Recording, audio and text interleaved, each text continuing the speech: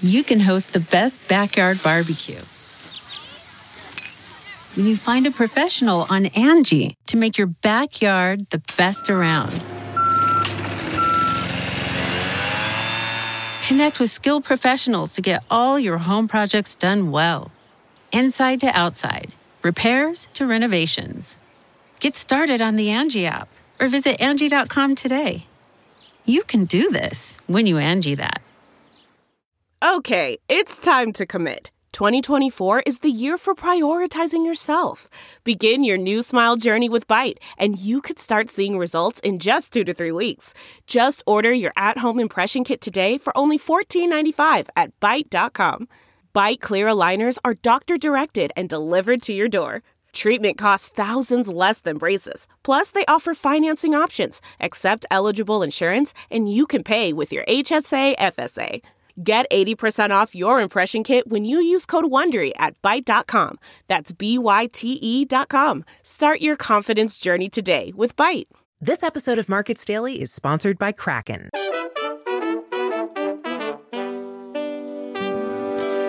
It's Thursday, September 21st, 2023, and this is Markets Daily from CoinDesk. My name is Noelle Atchison, CoinDesk collaborator and author of the Cryptos Macro Now newsletter on Substack. On today's show, we're talking about some relief in potential Bitcoin selling pressure, renewed concerns about crypto's largest stablecoin, and South Korean offshore crypto holdings.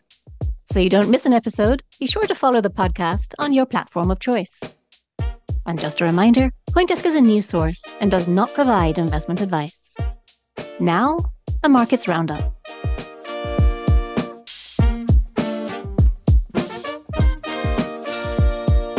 Assets around the world reacted with surprise yesterday at the FOMC's statement that left US rates unchanged, but that also loudly signaled that US rates will remain higher for longer. Among the more surprising moves was the lifting of the FOMC projection for the Fed funds rate at the end of 2024. This has moved up to 5.1% from 4.6%, effectively taking 2 rate cuts off the table. At 10 a.m. Eastern Time, Bitcoin was down more than 2.7% over the past 24 hours, trading at $26,415 according to CoinDesk indices. Ether was down 3.3%, trading at $1,577. Despite declining correlations, macro sentiment still weighs heavily on crypto markets. Higher rates weaken the short-term investment case by reducing overall monetary liquidity. This especially hurts long-duration, high-volatility assets. A stronger dollar further impacts the crypto market by pushing up the denominator of the most often traded pair, which is Bitcoin in US dollar terms. And low-risk yields of over 5%, such as those available in some US treasuries and money market funds, are likely to incentivize a preference for safer assets. In traditional markets, US stocks and bonds moved to a higher-for-longer stance. The S&P 500 closed down 0.9% yesterday and looks weak in trading today. It is currently down a further 1% from yesterday's close. The Nasdaq is faring somewhat worse, down 1.4%, while the Dow Jones is down 0.6%.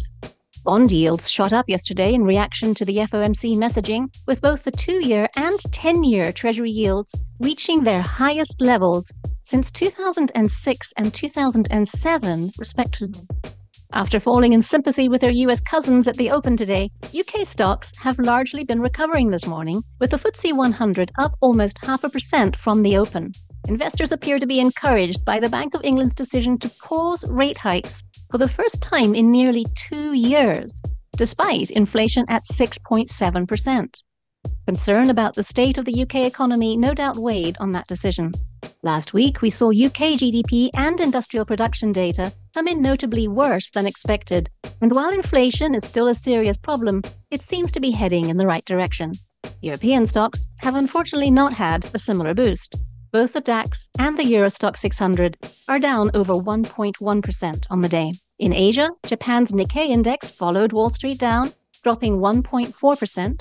The Bank of Japan announces its decision on rates tomorrow, but consensus forecasts are signaling no change. China stocks were also weak. The Shanghai Composite fell by almost 0.8%, while the Hang Seng fell almost 1.3%. In commodities, the Brent crude benchmark slid earlier this morning as concerns about global economic growth weakened the demand outlook. At one stage, the price had dropped to below $93 per barrel. It has since rebounded, however, and is currently just above $94. Gold took on board the climb in the US dollar by retreating off its multi-week highs. Earlier today, it was trading at around $1,925 per ounce. Stay tuned. After the break, we'll take a look at Bitcoin selling pressure, Tether concern again, and offshore crypto holdings.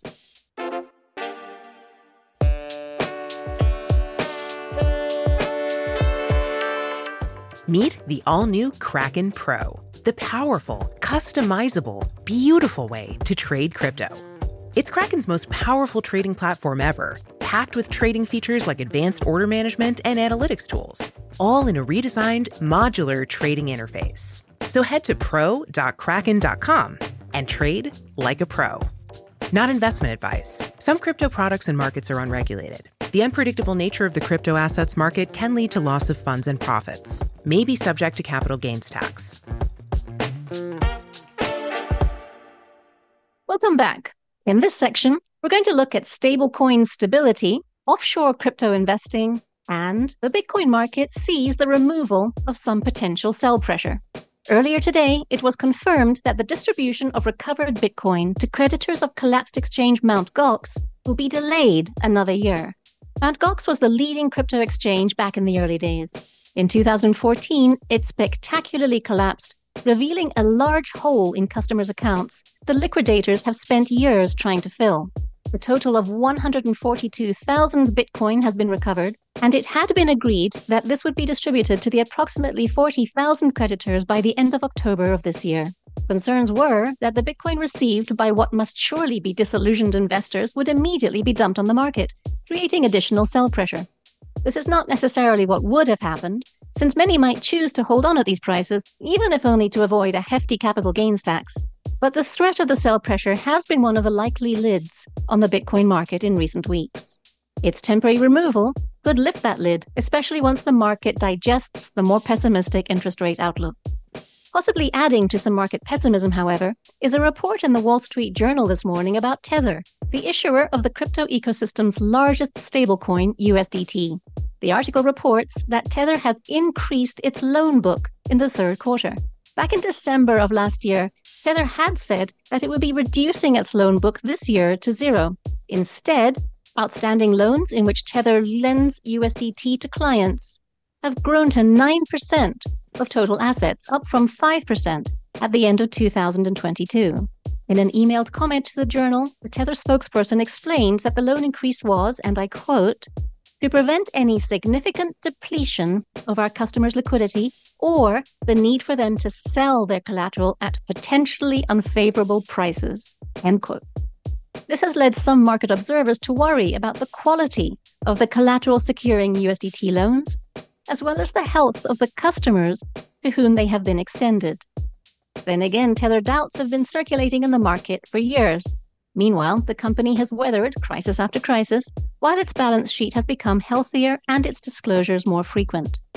The market would like more disclosures, especially given Tether's significant role in the ecosystem, but the progress is in the right direction. Today, USDT is trading at a slight premium to the US dollar, which suggests that users are not worried.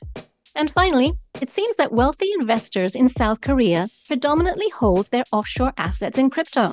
Yesterday, South Korea's National Tax Service issued a statement saying that 1,432 individuals and corporations have reported overseas cryptocurrency holdings. That may not sound like much. The declared value of crypto assets held in offshore accounts reached 130.8 trillion won, or roughly $98 billion.